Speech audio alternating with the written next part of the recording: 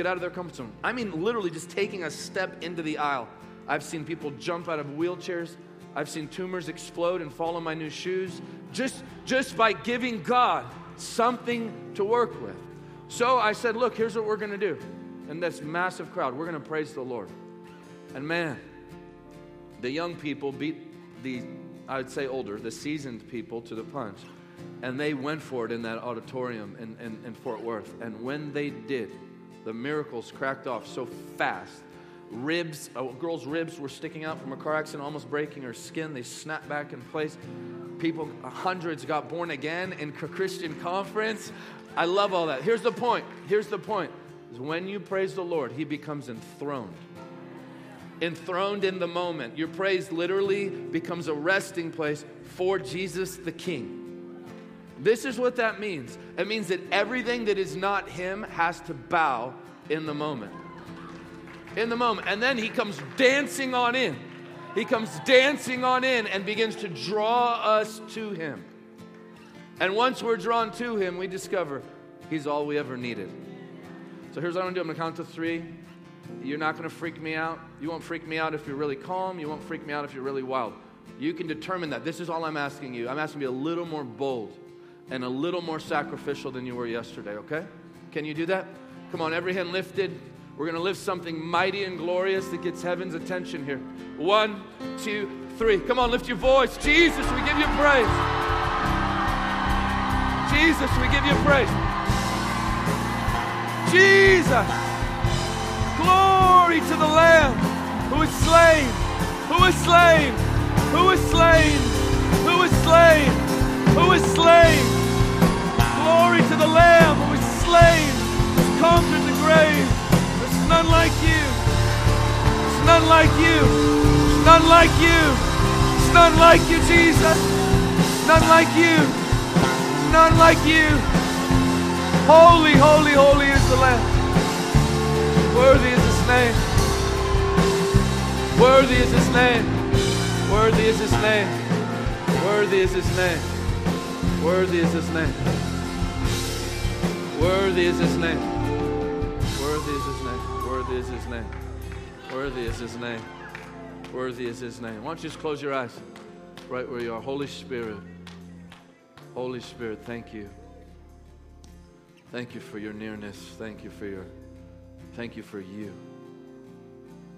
Thanks that you're right here, right now. Why don't you just close your eyes where you are. Let your heart look at Him. You're right here, right now. Help us yield today. Blow us away as you just burn the face of Jesus in every heart. Amen. Amen. Amen. Can we praise Him one more time and seal that? Can we seal that? Can we seal that? Hallelujah.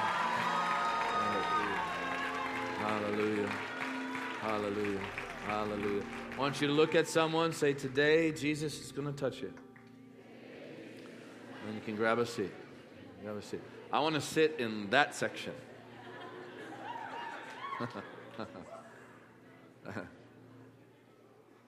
Those are my people right over there.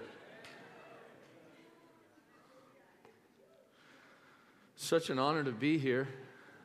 I want to thank Jim and Mary for having me. Thank you so much. It's such a joy. It's a real privilege. And yeah, it's been amazing. I'm like on this Ohio, I don't even know what to call it, this tour. I don't know how many times I've preached in the last 3 days. I came from Bethel, Cleveland.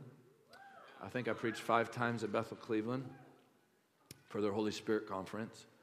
And man alive, was anybody there? Yeah, wasn't that amazing? The last night, we only took testimonies of tumors or growths that disappeared, and we could not get to the other testimonies.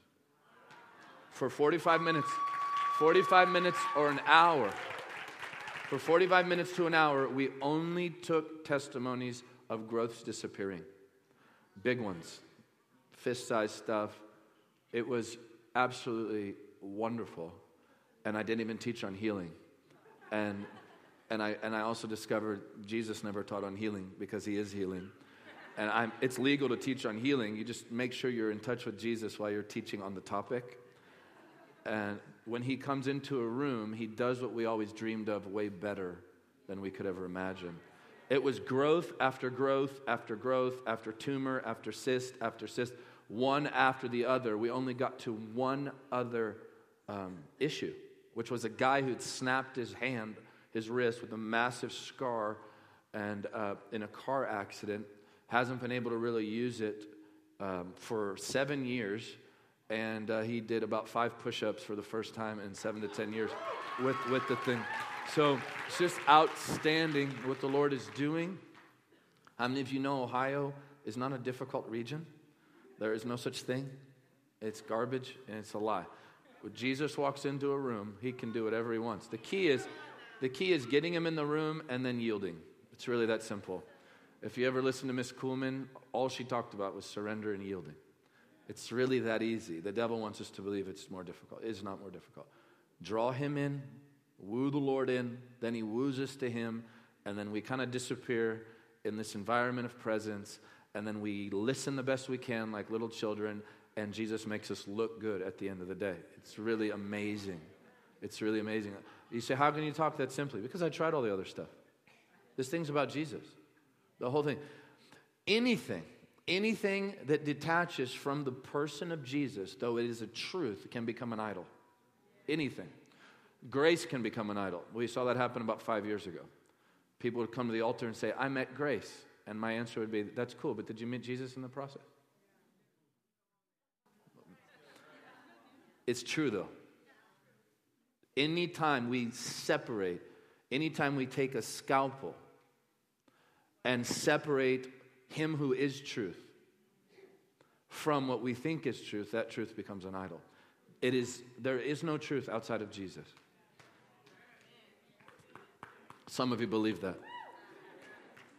Here, can I come down? Okay, I didn't know because of cameras or anything. In Korea, you can't come down. So if you come down, they're like,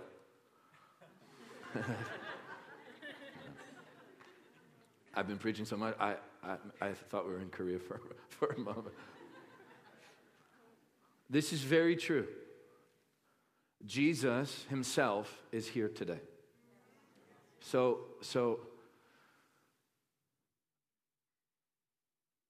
the thought of Jesus is not present today alone. When we say the presence of Jesus, we have to realize it's the actual him. The real Jesus is among us. That's a game changer. That'll change your Christian life forever. Absolutely, just revolutionize it. And that's what the Holy Spirit's job is to do. And may I say, the Trinity is not this board of directors. They're not like, we have an issue down there that we need to fix. Let's try to get along in the process. That's not how it works. They are in love with one another. In fact, Jesus said the Father loves us as the Father loves him. It's phenomenal. That means that there's this love relationship amongst the Trinity. So Romans 5 says the love of God is shed abroad in our hearts by the Spirit. This speaks of the love of the Spirit. Jesus speaks of his love. No greater love can a man have than to lay his life down for his friends. So there's this love, what I like to call this love vortex amongst the Trinity. And they are committed to glorifying one another. What if church was like that?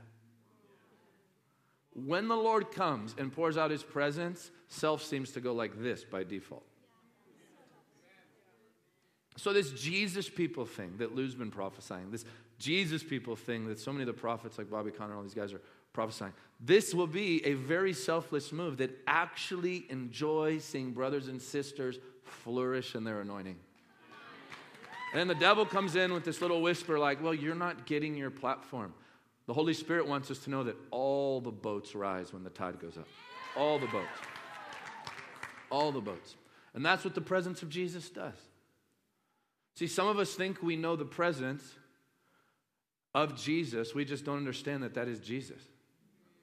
So we say stuff like, I feel the presence. Well, the presence is him. The presence is not a misty cloud that jumps out of his elbow that is not him. It's not a piece of him. It's the actual him. You say, why are you going here? Because if Jesus can become more real to you today than me or anything else, or your sickness or your issue or your mountain, that mountain will disappear by default. Of course, there's times we need to go after stuff. I know I'm rambling right now. I'm just waiting. There's Just bear with me. People go, you're a presence guy. I go, I don't know what that means.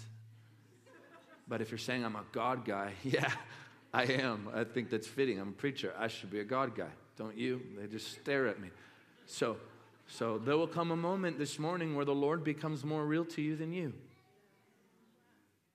And that's where Miss Kuhlman used to say, that's where miracles happen, when Jesus becomes more real than the need. Heidi grabbed me once. I said, Heidi, there came a moment where Jesus seemed to walk into our meeting. She goes, oh, I remember that when that happened to me. And her eyes were like glorified cherub eyes. There was literal gold on her. Looking at me from this close, she goes, isn't it way easier that way when Jesus just comes in?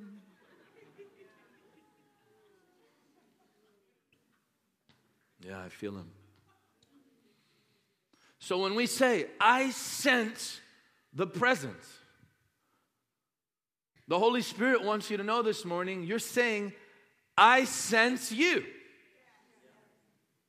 The actual you. The real him. There is no scalpel thin enough to separate Jesus and his presence. He is his presence. So it must go from this ethereal concept of I have come to cultivate presence to the moment you cross these doors, it must turn into this. I have come to tend to him who is here.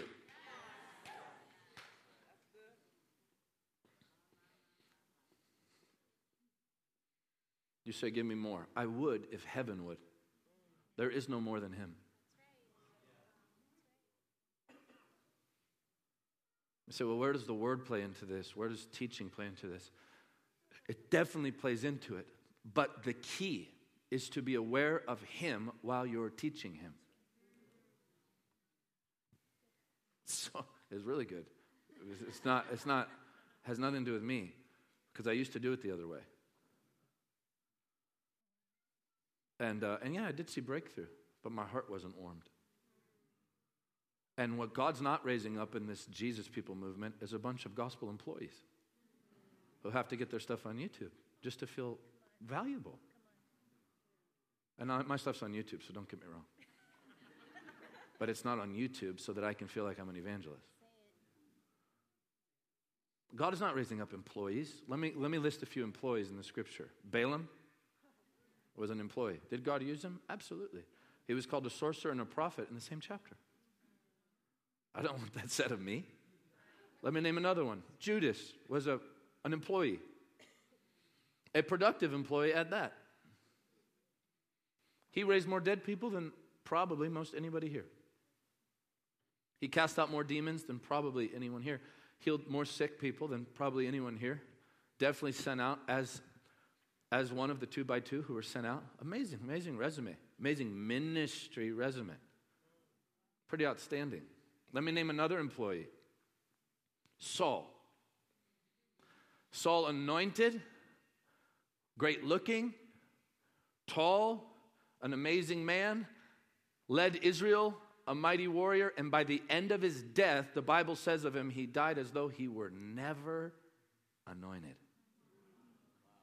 Oh, can we stop there for a moment? Think of what that means. To be anointed, the hand of Jesus has to touch you. He's the one who smears the anointing on you. There is no anointing outside of presence initially. Habakkuk 3 says that therein, in his hand, where lightning flows from, therein, Habakkuk said, is the hiding of his power. The hiding of his power is in him. Power flows from presence. You encounter Jesus, his desire is this: he will eventually anoint you if you don't give up. You just can't give up. You just have to stay with him. That anointing is an actual verb. It takes place. The Hebrew word is mishach, and he takes his hand and smears the Holy Ghost all over you, anoints you with the person of the Spirit. That's amazing. That's one-on-one contact. That's one-on-one collision. We need that again. See, we need Bill's Jesus to become your Jesus. We need Benny's Jesus to become your Jesus. We need Reinhardt's Jesus to become your Jesus. God is calling the people for one-on-one, face-to-face collision, an absolute showdown between us and God. You say, that might hurt. It might. You might leave with a limp, just like Jacob. And that's what God needs. People whose legs have been broken from underneath them, who look weak to men, but God seems to flow out of. That's what we need again. We need old-time Pentecost again. So I just don't know if that's grace full enough, and it just doesn't seem like rest.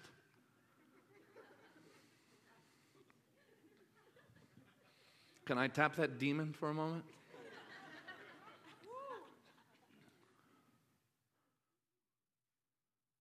Well, give me a moment. You got to meet him. You got to meet him. And so the Bible says of Saul, he died as though God and him had never met. That's basically what that means. So God's destroying that whole employee thing. I work for Jesus. Being a loving laborer and a worker are totally different. So Paul said it like this, woe is me if I preach not the gospel. Why? Because he also said, I've got to apprehend that which has apprehended me. I have to grab on to this loving Lord who knocked me off my horse when I was persecuting him. I need him. I want to grab on to the one who grabbed onto me. So the Shulamite called it being lovesick. How could it be that he wants me? How could it be that he would come after Michael when Michael wanted nothing to do with him? How could it be while my parents were pastors, I'm out all night in raves 4 nights a week, showing up to their meetings, completely wrecked on drugs, coming up to the platform. My dad would say, pray for the people, and I'm completely blitzed out of my mind, making a mockery of the beautiful church of Jesus, yet he still wanted me, man. And it's that tension, and it's so tight because our hearts are pulling, his heart is pulling, and so Paul just said it like this, I've got to have the one who has me. This is Jesus. This is Jesus. This whole thing is about Jesus. In heaven, you know why I'm saying that? Because in heaven, it's just about Jesus. How many you guys were there last night? A bunch of you, right? Was it what did the Lord do to you? How do you feel today? Come here, girl. Come on. Yeah, in the cool hat. Come here.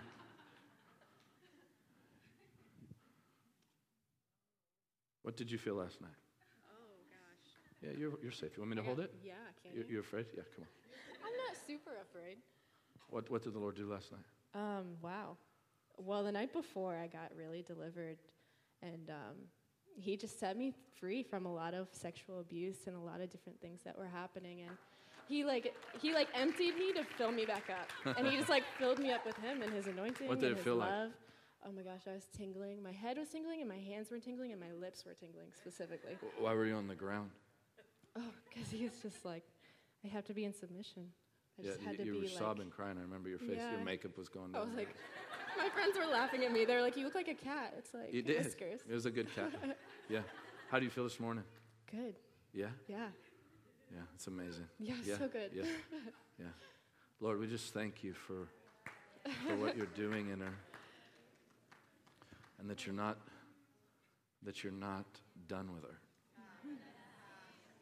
And that your mercies are new every morning. And that the presence of the Spirit will be hers forever and ever and ever and ever. And that you'd go so deep. You'd raise her up, God. You'd give her, that you'd put nations on her heart. Yes, Lord, that she'd sit with the poor, the children. She'd sit there, Lord, in the dirt in those villages and just tell them about the Lamb of God who loves them, who's always there for them. Stretch your hands, guys. Pray in the Spirit. Lord Jesus, I thank you for the quick work you're doing, that you're restoring and recovering, that you're making the crooked way straight in her life, and that the anointing of God flows through her, Lord. That you'd shoot her out. That you'd shoot her out. You confound the wise, Lord. You confound the wise, those who don't think she's qualified. You qualify us. Oh, Jesus. You qualify us. I love you. Say that. I love you, Jesus. You're amazing. You're my king. Wow. Give me a hug. You're cool. I like you. You're so cool. You like my sweatshirt? Yeah. I'll give you one. Really? Yeah. Yeah, Ryan, get her a sweatshirt. Don't any of other you guys try that. Yeah. Wow. Thanks. Would you just lift your hands to heaven? Come on, Lord, it's the fresh wind of the Spirit here. Thanks. Just let new wine flow today. Let your fire fall on hungry hearts today. Let it happen today. Yeah, so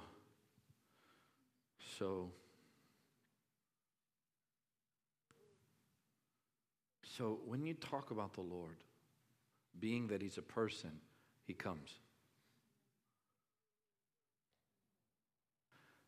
So I know maybe some of you have your notes out and you're like, I need my 5 points. But there will be 1 point today. There'll be 1 point today. And I used to sit with Oral Roberts when I was younger in the ministry. I was 26 at the time.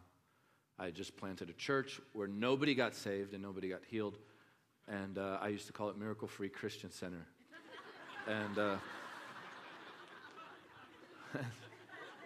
And my personal motto that I think maybe had grieved the Holy Spirit was, if you want to stay lost and stay sick, we are the church for you.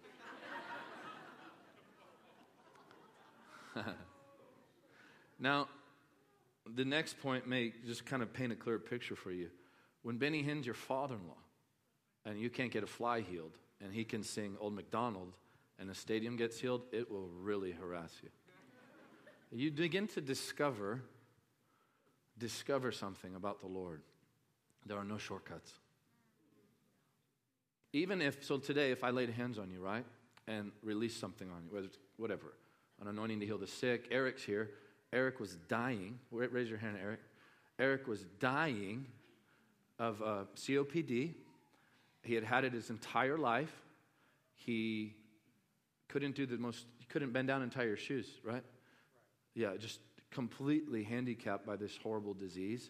He drove to Youngstown, Ohio, 2 years ago, and the winds, literal winds, tangible winds began to flow up out of the carpet. That's what it felt like, and you can see me on the video checking the carpet because I thought, I don't know why I thought this. The Lord really deals with our stupidity at times. But I go, man, I guess in Ohio, they put their vents in the carpet. So you'll see me on the footage going, no vents. And they've started blowing. And somehow that translated into, if you have a lung disease, you'll get healed. Fresh wind. I mean, God can deal with your childlike naivety. And so I walked into a section. Eric was sitting there. I said, there's someone in this section being healed of chronic lung disease. And he claimed it. And he was unable to lay on his back because of the disease and the pressure. The Holy Spirit made sure he ended up on his back.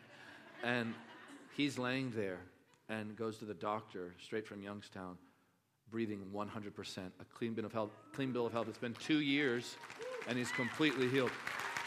He came to Jesus 17, which maybe I can show at some point here. Maybe we can get those ready. But he came to our event at Jesus 17 last year in Orlando. We host these big events down in Orlando. Now we're taking them around America. And he came and walked as a volunteer, unloading massive equipment in a room that seats 6,000 people. He walked 7.2 miles in a day, in 1 day as a volunteer, loading and unloading stuff off the truck dock. And before that, he could barely tie his shoes. He just walked. How many miles did you just walk in Miami Beach? Well, I did like a 1 hour workout, cardio. Okay, you did like a group fitness class? Like Zumba? Was it Zumba? Okay, I'm just making sure. All right, go ahead. Yeah, Ryan loves Zumba. So you did that group fitness class for an hour, and then how far did you walk on the beach? 16 blocks. We're talking about a guy who was dying. His doctor said, don't go to Youngstown unless you know they have a hospital. Because people can easily die from what you're going through right now. And he came by faith, and the Lord healed him. Unbelievable. Yeah.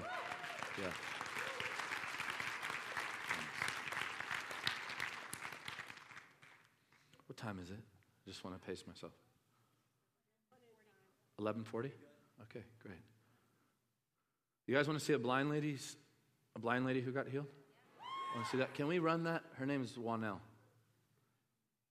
You might have to turn the volume up a little bit. You guys know Angela here. Angela Locke. If not, she's from Ohio, and she runs with us. She runs our healing rooms on the road. The volume working? You'll just have to read the lips by the Spirit. Well, you guys just let me know when that's ready. Want me to keep teaching? Okay. Or whatever I'm doing. Yeah, can we get the lights back up? Maybe the Lord has a different plan. So, I'd sit with Oral, and Oral would absolutely torture me. For those of you who don't know who Oral Roberts is, he was the father, really, of the healing movement in the 40s and built a university called Oral Roberts University. And my Lord, what an amazing man of God. So I'd sit with him wanting to learn how to work wonders. And he would give me one answer. You have to meet Jesus. I hated the answer. I said, no, I already met him. I met him in 1989. I met him at an altar. I prayed the prayer. I checked off the box. I watched Christian TV. I met him. And he'd smile. I said, no, I don't think you get it, Doc. I used to call him Dr. Roberts. Doc, I need you to show me how to do the stuff. And he'd sit there on a leather recliner and go, you need to meet Jesus. And then I'd go meet with a guy named Rex Humbard. If you're from Ohio, he's a legend up here from Akron. Really started Christian TV.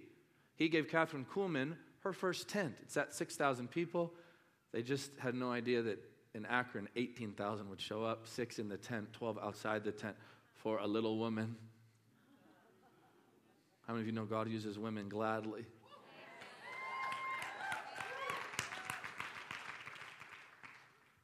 And I'd go sit with Rex and Maud Amy. And I'd say, Pastor Rex, I'm not seeing any miracles. No one gets saved. Show me how. He'd go, yeah, you need to meet Jesus. What's wrong? I was like, what's wrong with these guys?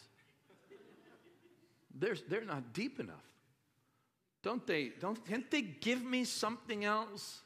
Can't they give me more as though more is true depth? It's not.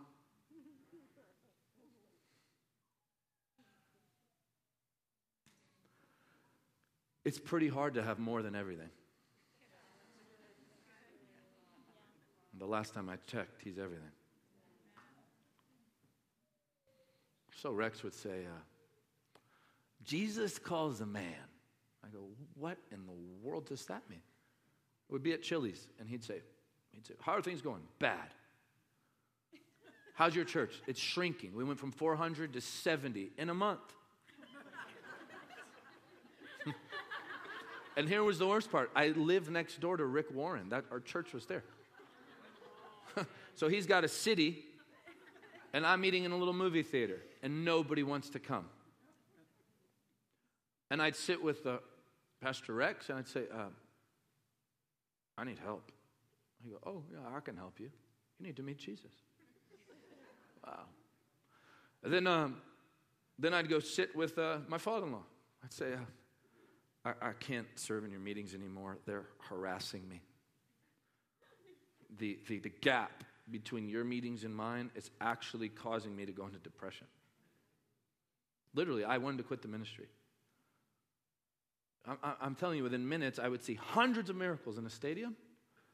And then I was trying everything I knew. I watched every Jack Coe, William Branham, Oral Roberts video you can imagine. I have I have the originals. I own some of Catherine's personal stuff. And then all of a sudden, nothing's happening. So I wanted to quit. And I stood in front of a mirror with my Bible. That'd be an interesting view for the Lord. And I said, my life is not, I'm not experiencing what's in this book. And I just can't play the game anymore. Because I didn't sign up for this. I was a professional golfer. If any of you want to take me out to Muirfield, you're more than welcome. I said, I don't want to just be a professional speaker. I have a value for preaching. There's power in the word. I get that. But it seems that my words are lifeless too. That's why the scripture says of the prophet, I know the words on your mouth are the word of the Lord. There's something about the Lord taking his presence and causing it to drip off the tongue of someone. Well, instead of memorizing the 23rd Psalm and knowing that, God is wanting us to actually meet the shepherd. It's a big difference, man. It's a huge difference. Some know the Psalm, some know the shepherd. You should learn the Psalm and know the shepherd. So I'd sit there with my father-in-law. He'd go, you have to meet Jesus again. I go, all these guys are nuts.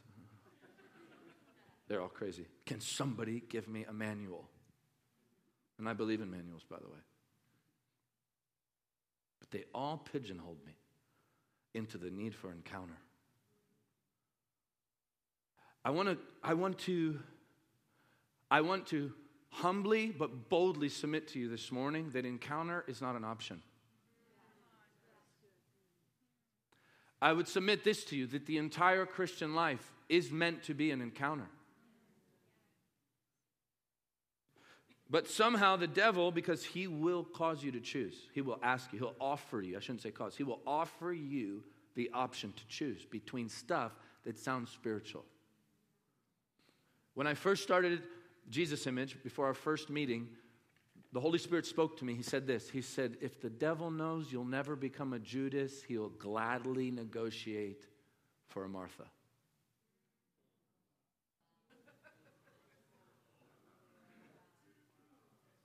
Martha's a great woman. I mean, she worked hard. She just wasn't Mary. And so the devil spiritualizes the whole thing. You know, he has no wisdom, but he's not dumb. Wisdom is a person. He has no wisdom, but he's not an idiot. He does his resume is pretty. He's got a 6,000-year resume as it pertains to deceiving men and women. So he comes in and shrouds the thing in the word, just like the Pharisees did.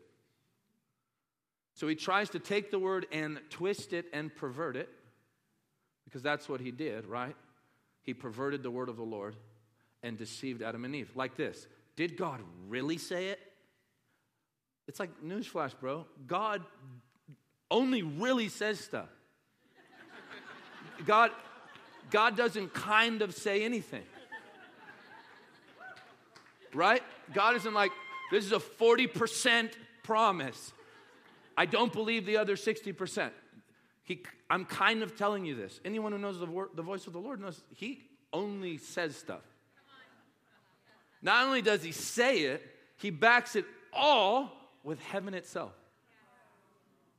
I want you to think of the majesty of the name of Jesus. Because of Jesus' sacrifice, because of him laying his life down, dying, the scripture says in Philippians, even the death of the cross, God has given him the name above every name. Some of y'all didn't like that. I'll say that again. God has given Jesus, that's why I say it so much, the name above every name.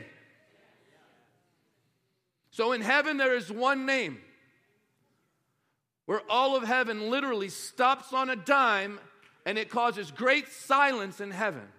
The closer you get to the throne, more stillness is experienced, and that name produces a great silence so that all can behold him. And one day, that's what we'll all do. We'll just all look at him. I talked about it last night. We'll see Jesus as bridegroom, and we'll love him more. We'll see Jesus as provider, and we'll scream, holy. We'll see Jesus as baptizer in the Holy Spirit and fire. How do we know that's who he is? Because his eyes flicker with fire. He can only give away what he is, who he is. You know why his eyes are fire? Because he is fire. Let me go there for a moment, because I feel fire right now. Listen to me. Jesus said the eyes are the lamp of the body. They're the lamp of the body. They're not the light. They're the lamp. What do lamps do? They project what is within. Do you remember that what was that coffee? I feel the Lord. What is that coffee commercial? Fill it up to the rim with brim. You remember that thing? I just dated myself. How many of you are 40 or older? Okay. Jesus made his statement. He said, the eyes are the lamp of the body, the window of the soul. That's why John the Revelator saw his eyes of fire. You know why?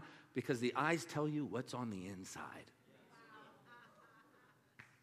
Bob Gladstone, who was the director of the Brownsville School of Ministry, the revival there, he said, countenance can't lie. Christianese can lie. Bible covers can lie. Podcasts can make you look a certain way. Lingo can really make you lie. We call it culture. Culture is not lingo alone. It's such a trap to embrace culture and miss Jesus, who is the culture. I tell the kids that at BSSM and Reading all the time. You want to break Bill's heart, you want to break the Lord's heart, come here and find some lingo and culture and don't meet Jesus. He himself is our culture. So Jesus, his eyes flicker with fire. That is proof that he is a consuming fire. Why do you think prophets and preachers walk the aisles looking at eyes? Because they tell you everything. It's countenance. You can't fake it. That's why Heidi's eyes are nuts. They're not normal. Her eyes make me want to go lock up with Jesus. Isn't that the point of the gospel? My friend says it like this. My friend Eric Gilmore says it like this. If the gospel in your heart is not leading you into a Mary of Bethany encounter, the gospel experience in your life is falling short. The gospel is unto first love. It's not merely in its glory. It's not merely unto blotting our sins away. It's unto union with the Lord. Oneness with Jesus. Hear me. Full-blown marriage. That's an encounter. And so Jesus has eyes of fire, and we look, he's the baptizer and the Holy Ghost and fire. Because he is fire. And then we see him as lion who protects us. If you've ever been attacked by a demon, you weren't really praying for the Jesus who puts kids on his lap and pets them and blesses them. You needed the lion to come in and handle something. I love that about him. Can I make you laugh for a moment? I'm not so sure Jesus is a hipster. You know what I mean, youth pastors. Got your tattoo on the wrist. In Hebrew, you can't even read it. You forget what it even means. It's like, I think, just want you to know, I'm a youth pastor.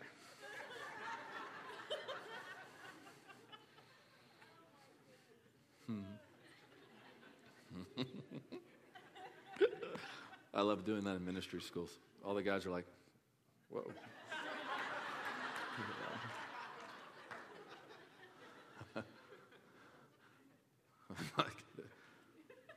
You got to have your skinny jeans, your chukka boots, your tattoo on the wrist, your fade, and your black frame glasses, and you're an anointed youth pastor. You're ready to go. You change the world. You just change the whole world. You can have all that stuff. Just make sure you get blasted. So you need the lion. You need the lion in those moments. I've been pinned to my bed in Guatemala by demons. Literally pinned. And that's where I found the value of traveling with a team. And I screamed out for help. My dad ran into the room and sat next to me, and finally that thing got off me. I realized that the devil really hates the preaching of Jesus. So every time he attacks, I learn something. In the attack is him overplaying his hand. If he's attacking me because I'm doing something, God's trying to tell me to double the ante. Go, more, harder, go, bang. If he attacks me on a fast, I'm calling another 40. If he's attacking me while I'm reading the word, I'm going to read 10 more chapters. If someone gets sick around me because I'm teaching healing, I'm going to teach it again and again and again and again. It says something to him. It says this: I better come back at a more opportune time. That's what wisdom does from the Spirit. So you need that lion at times to come in. That's what happened. A glorious light filled my room. This horrible figure that you probably saw down there with Hogan, or saw pictures of him, this horrible figure, this Grim Reaper guy came into my room, pinned me to the ground. And then Jesus came in. Oh my God. And he wasn't there to mess around. I'm telling you this in the fear of the Lord, the God's truth. He came in. And the light filled my room from behind. And I learned he was not there to put that spirit on his knee and bless him. When I saw that side of Jesus, it freaked me out. I didn't know he had it in him. I love bulldogs. I used to have this bulldog. And I love bulldogs. And they say a lot about you know. So that's what I walk. I like walking bulldogs down the road. So my bulldog was 6 months old, and a German Shepherd, fully grown, came. My wife was 5 months pregnant, and a German Shepherd off the leash came and attacked the bulldog. To me, he was just a bulldog. He was just a nice little bulldog who liked tennis balls and food and peeing on my furniture. So to me, his name was King.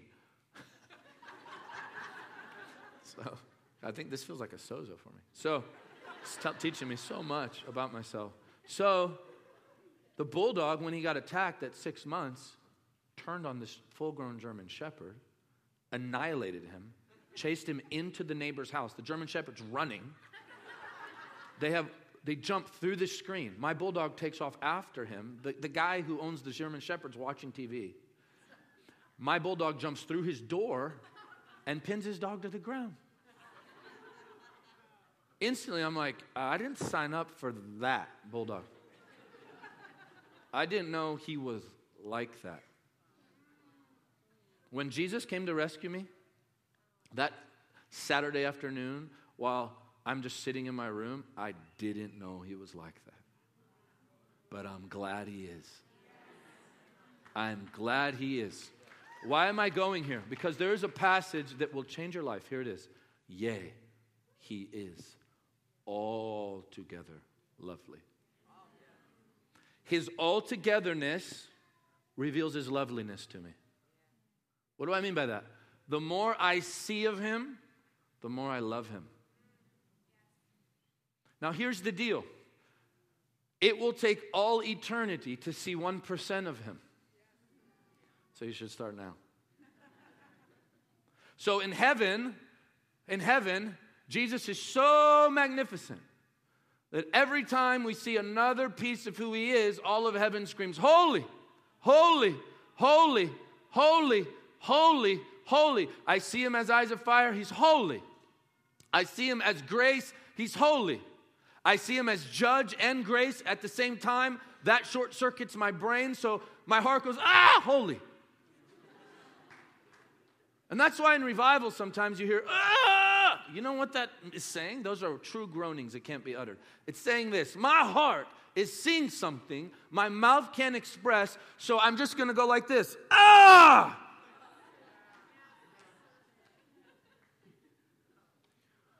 All of a sudden you see him as God and man. How could it be? And he didn't just become a man, he remained the man, Christ Jesus, to secure us as the high priest. Holy. And then you realize that he's raised, but still wounded. He still has the holes in his hands. So as he's going up and as he's ascending, the Bible says he stretches forth his hands and blesses them on the Mount of Olives. Why? He wanted them to know, I am going up, I am glorified, I have promised the Holy Spirit, I am the victor, but I don't ever want you to forget there's holes in these hands. This was a very, very expensive transaction. And so in heaven, we behold the Lamb. And every time that happens, a response takes place in us. Holy! Holy is not just without flaw. Holy means entirely other than and without a gap. That's what the word means. So the scripture says, yea, yes, he is altogether lovely. He's not just all lovely. He is altogether lovely. He's not just everything. He is perfectly knit together without a single weakness. And so when the saints respond in heaven by screaming, holy, the elders go, man, I can't believe I get to wear these crowns. I'm not holy, he is. And they cast down their golden crowns at the feet of Jesus. You say, man, you sound nuts. I want you all to be nuts. Like completely wrecked, whatever you want to call it. Wrecked, lovesick, wounded. We need him, man. We can have him. And so, that lovely name, that beautiful name, that name that is above every name is backed by all of heaven. And the Lord even goes on to say this. Check this out. That he honors his word above his own name. And what a majestic name that is. It tells me this. God only says stuff. He doesn't kind of say anything. If he's going to honor his word and voice above his name, he really meant it. He really meant it. And that's why Jesus said, when the Son of Man returns, will he find faith on the earth? It doesn't say, will he find the breakthrough? Though we owe a breakthrough. He's saying this, I just need you to believe in my character. In other words, throw the pitch and trust me to hit it out of the park. God's going to be looking for the church, just throw in the pitch. God can hit the pitch if you throw it in the backstop. God can hit the pitch if you throw it in the dirt. God can hit the pitch if you throw it at your own guys in the dugout. He just needs you to throw the pitch. He can work with that. He can work with your simplicity that the religious spirit calls stupidity and being shallow. The deepest people are the most simple of people.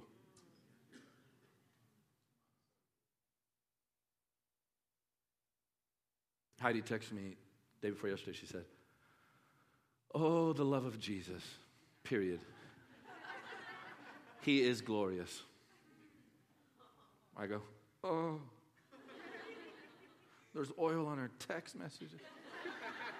Oh.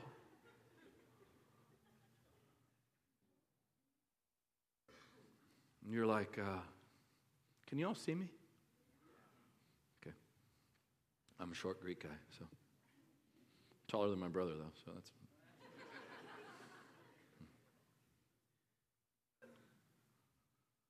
I was just at YWAM in Kona. Before that, I preached on a cruise to Cozumel.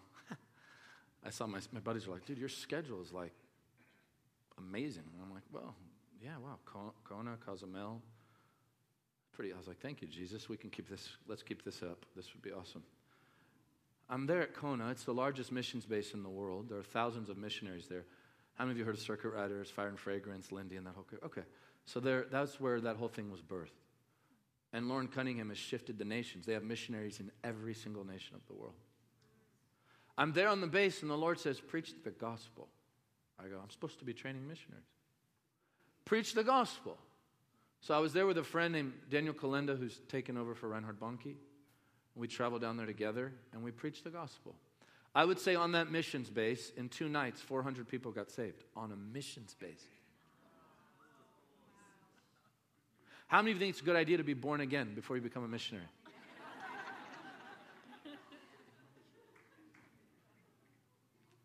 From there, I went to CFNI, Christ for the Nations in Dallas. I was there 2 weeks ago. I preached the gospel. 200 got saved. I was at Bethel, Cleveland the other night. Preached the gospel. 75 to 100 got saved. Some of them were on ministry teams. You say, no, it doesn't make sense. It makes a lot of sense. The building you're sitting in has nothing to do with your salvation. Can I poke at it a little deeper? How many verses you've memorized has nothing to do with your salvation. You say, oh, you're devaluing the word. No, I would encourage you, listen to how many times I've used Scripture in this teaching. I'm not looking at my notes or my Bible in front of me. That's all great. But I just want you to know I value the word. 10 to 15 chapters a day. I'm chewing it, but I'm looking for him. I love what Bill says. If I don't meet him in the process, it just equips me to debate. How many of you know debaters don't make history? Lovers make history. They got saved at Bethel, Cleveland. How many got saved last night? 100? 75? 100? In a Christian event. Christian events don't save people. Jesus saves people.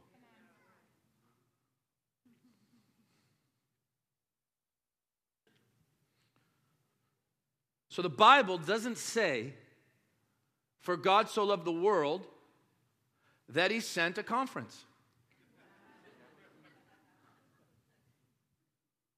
The Bible doesn't say, for God so loved the world that he sent a growth track.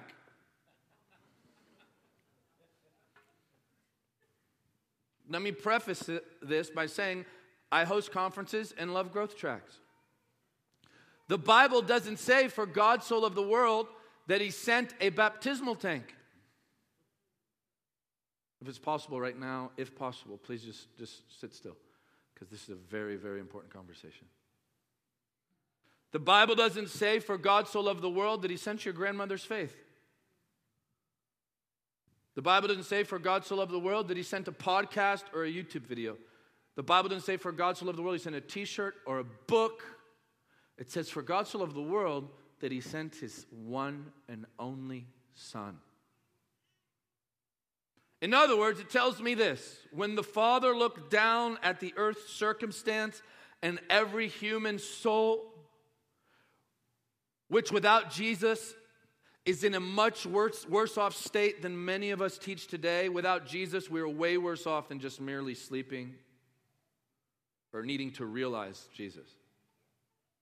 No, we're not. We're not born again. We are lost. Without Jesus, we are lost. We are reprobate.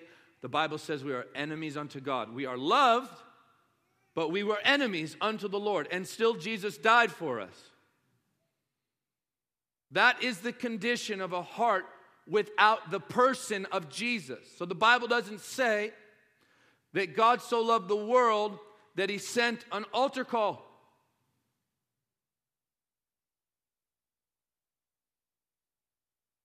Because many of us believe that our soul is secure because we responded to an altar call.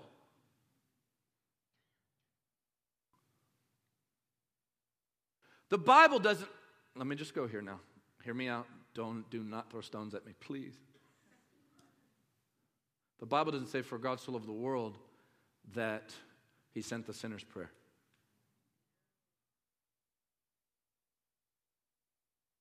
Because many of us use that thing as just a positional sin eraser. So we get on a porn site, we're a slave, we think God's not looking, he's clearly looking. I said this last night, has he who formed the eye, the scripture says, can he not see you?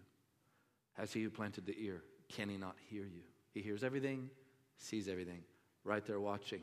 So we watch this stuff, we do this stuff, we say things we don't think he's hearing, and then we say the sinner's prayer again as though it's a delete button. That is not the Christian life. The Bible doesn't say, for God so loved the world that he sent a new believer's card, though I use them in our meetings. The Bible says, for God so loved the world, he sent his Son, an actual person. Simeon holds baby Jesus and says something that changes the game eternally. He says, looking at a person, a real baby with real eyes and breathing, probably crying. What a majestic little child he must have been. And Simeon's looking down and goes, mine eyes have seen your salvation. Salvation is not a something. Salvation is a someone. You have to meet Jesus at the altar. You have to hear Jesus in the altar call. You have to die with Jesus in the baptismal waters. Be raised with Jesus in the waters. You have to meet Jesus reading the scriptures. You have to commune with Jesus taking communion. None of that in itself saves you. Can you help me on those keys?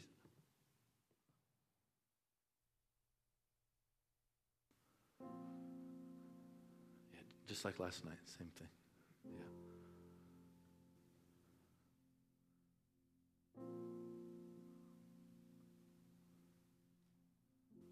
So Jesus says, the thief comes to steal, kill, and destroy. Listen to this next statement. But I have come, comma. I have come. First and foremost, I'm here. And because I'm here, you can have life and life abundantly. No presence of Jesus, no life and life abundantly. He is the abundant life. Pilate, as Jesus is bloodied and beaten, says to him, I could hand you over right now.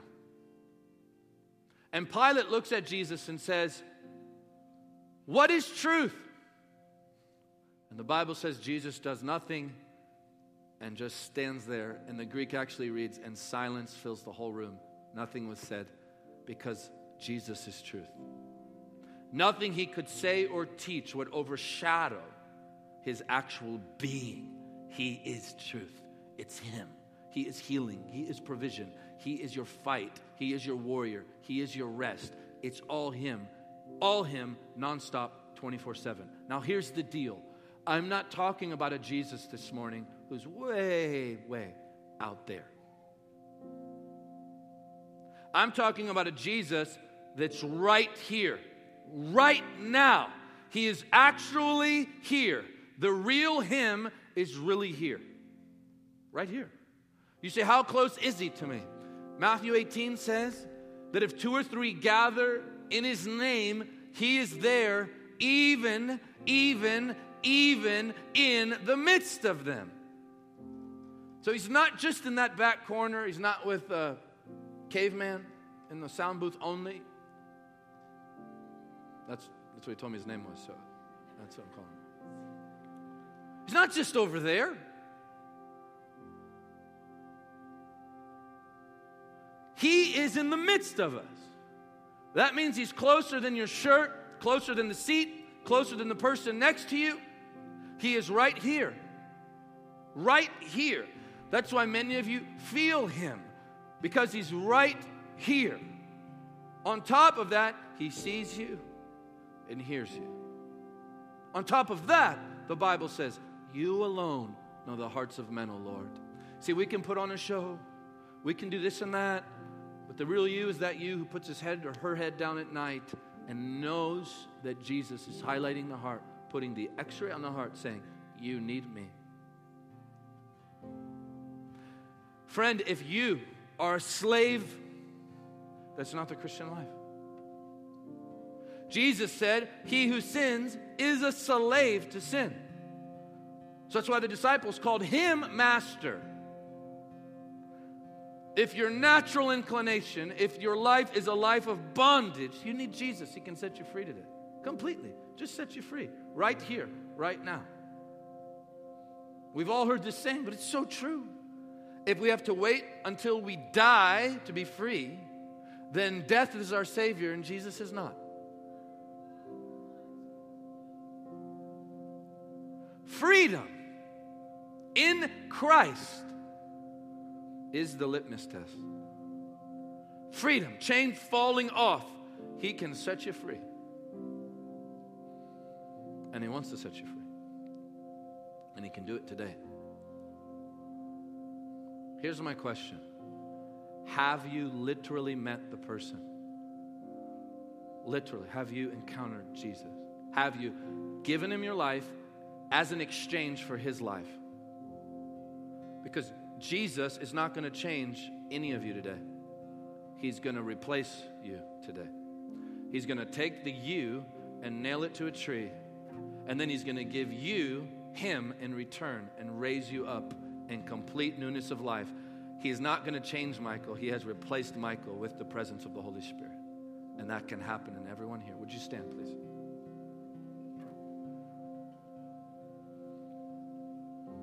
I want you, just out of a sensitivity to the presence with no one moving, I want you to just close your eyes. And just close your eyes. And I want you to realize that the blood still flows as this loving, cleansing fountain. And that it's calling out to everyone here. Jesus himself, suspended on a tree, calling out, I want you. I'll cleanse you. I'll fill you. I'll marry you. Give me you, and I'll give you me. If that's what you want, I want you to run down here right now. And Jesus will set you free. No more bondage, no more chains. It's precious. No more bondage, no more chains, no more cycles of lust. No more of that stuff. Come down. Come down straight to the front here. Come down straight to the front. If you've come forward, come down right here. Right here to the front. Come down. Yeah. Thanks, Lord. Thanks. You know, some of you think, I know these people. Why are they coming down? Salvation is a transaction. None of us know exactly when it happens unless it's us. If you feel like I need to be free, I want to be free. I'm tired of the bondage. I'm tired of looking at that. I'm tired of being bound by that. I'm tired of being a slave. I want to be free indeed. I want Jesus to set me free. I want to hand myself over to him. Maybe you're like, I don't feel like I'm bringing anything to the table.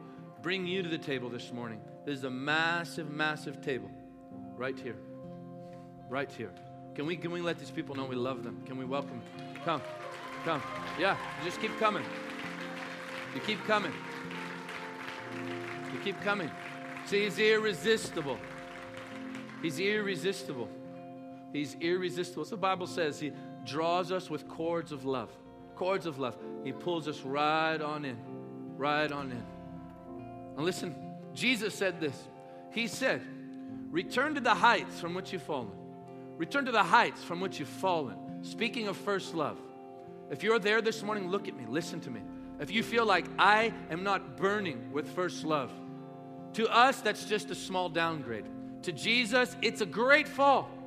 And he wants to restore that this morning. You say, Michael, I want to burn with what you're talking about. I want my heart to be the candle of the Lord, like David said.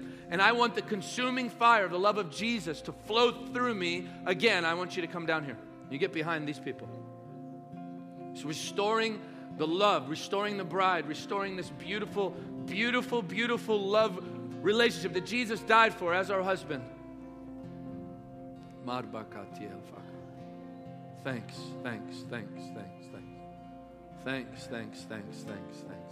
Thanks. Just curl in here. This is a bridal revival. This is a marriage revival. This is what Jesus is doing. He can do this throughout this entire state and rock our country with the people who love him. Come on. Thanks, Lord. Heaven is watching. Every person who comes down, heaven sees it. Heaven is engaged. This matters to the Lord. Each one of you are in heaven's scope.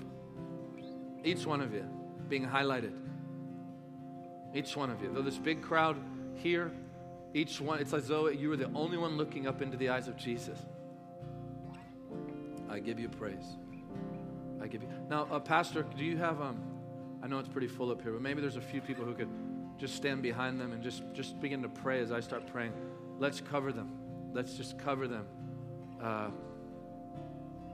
Let's let them feel that covering. Let's let them feel protected. I give you glory, and I give you honor, and I give you power and praise. There's none like you, Lord. And there's none like you, Lord. Now, if you've come forward, we're going to pray one prayer, and it will mean something to all of you. But here's what I want you to do. I don't want you to just pray this prayer out of repetition. Please look at me if you've come forward. The best you can, and that's all he's asking for. The best you can, just look at the Lord while you talk to Him now. And mean it. Just the best you can in the most authentic way. Just say, I'm really going to talk to you right now. He's not there with this pencil going, you missed a phrase. He wants authenticity. So close your eyes right now. Close your eyes. Say this, Heavenly Father.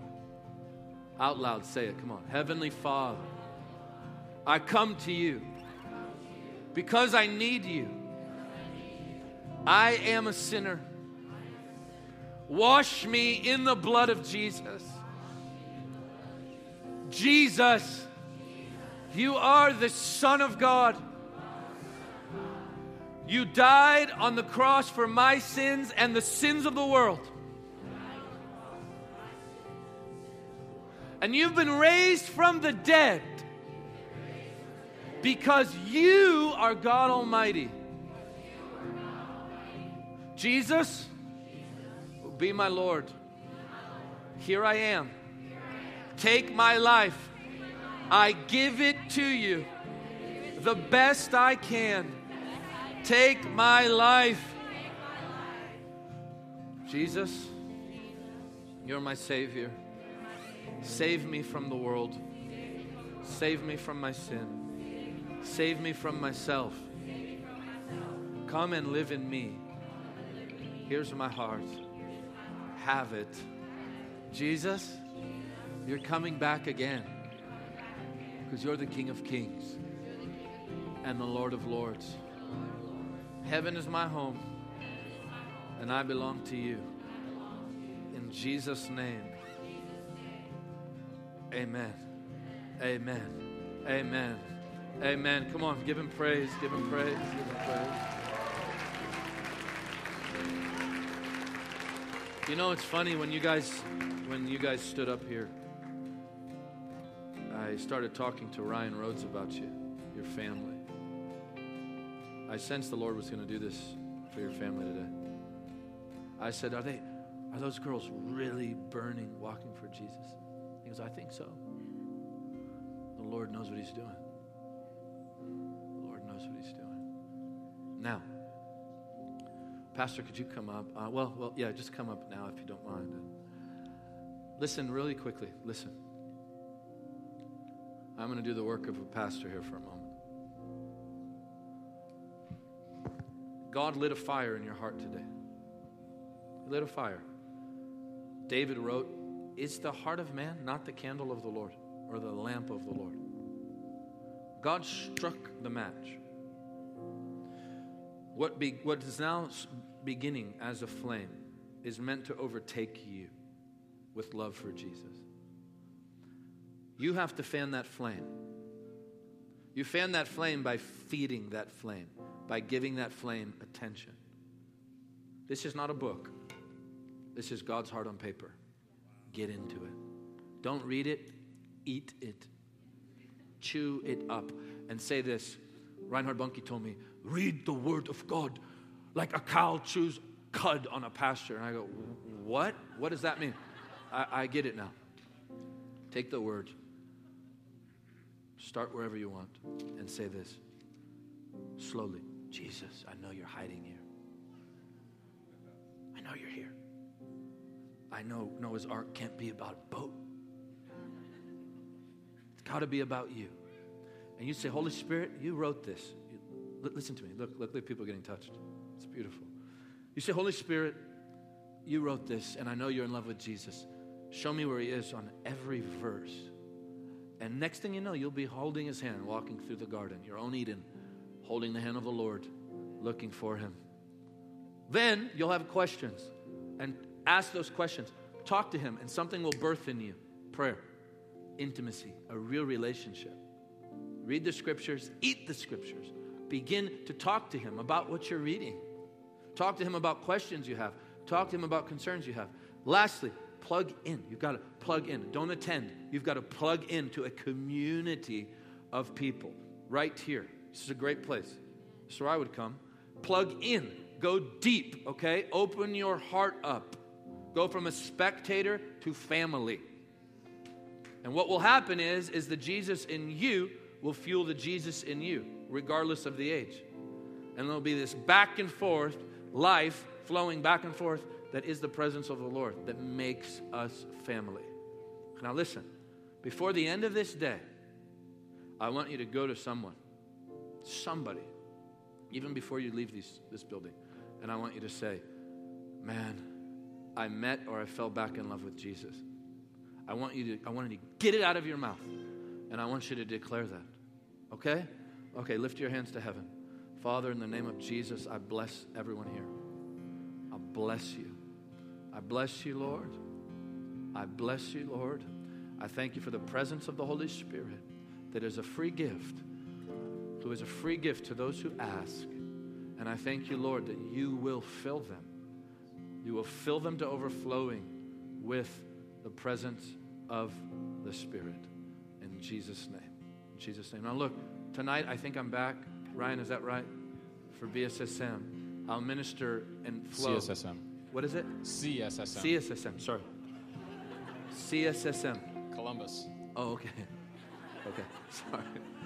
CSSM. I'll be back tonight. Are they invited? 5 p.m. Are they invited? I think so. Okay. Yeah, we will they're minister invited. to the sick tonight, and the Lord you'll get rocked. We'll minister to the sick. I felt like God was making first things first this morning. Okay? Can we give him praise? Can we give him praise? Yeah, I'm done. Man, oh man. Beautiful, beautiful. Well, guys, before you leave, we love to take up an offering for Michael and just bless him. And so if as you're finding your way back to your seats, Sean, do we have him on the app?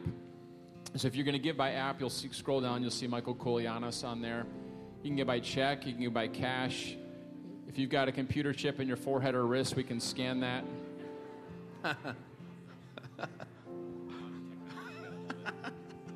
Eyes, retina scan.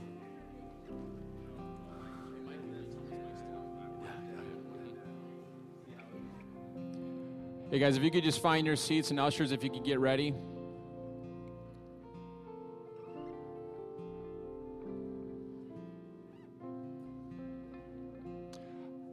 Michael, do you have some books and stuff out there? Okay, he's got a book out there called The Holy Spirit, and so and probably some other resources. So make sure you stop by that resource table. But ushers, if you guys could get ready, we just really want to be a blessing to Michael. That was so powerful, it was so good. And I encourage you guys, come back tonight. Our quarters on healing at the Columbus School of Supernatural Ministries, CSSM, and he'll be teaching on healing, so it'll just be powerful tonight. All right, ushers. Okay, there you are. All right, go for it. Go get them. If you're ready, make your checks to Zion. We'll count this offering separate for Michael.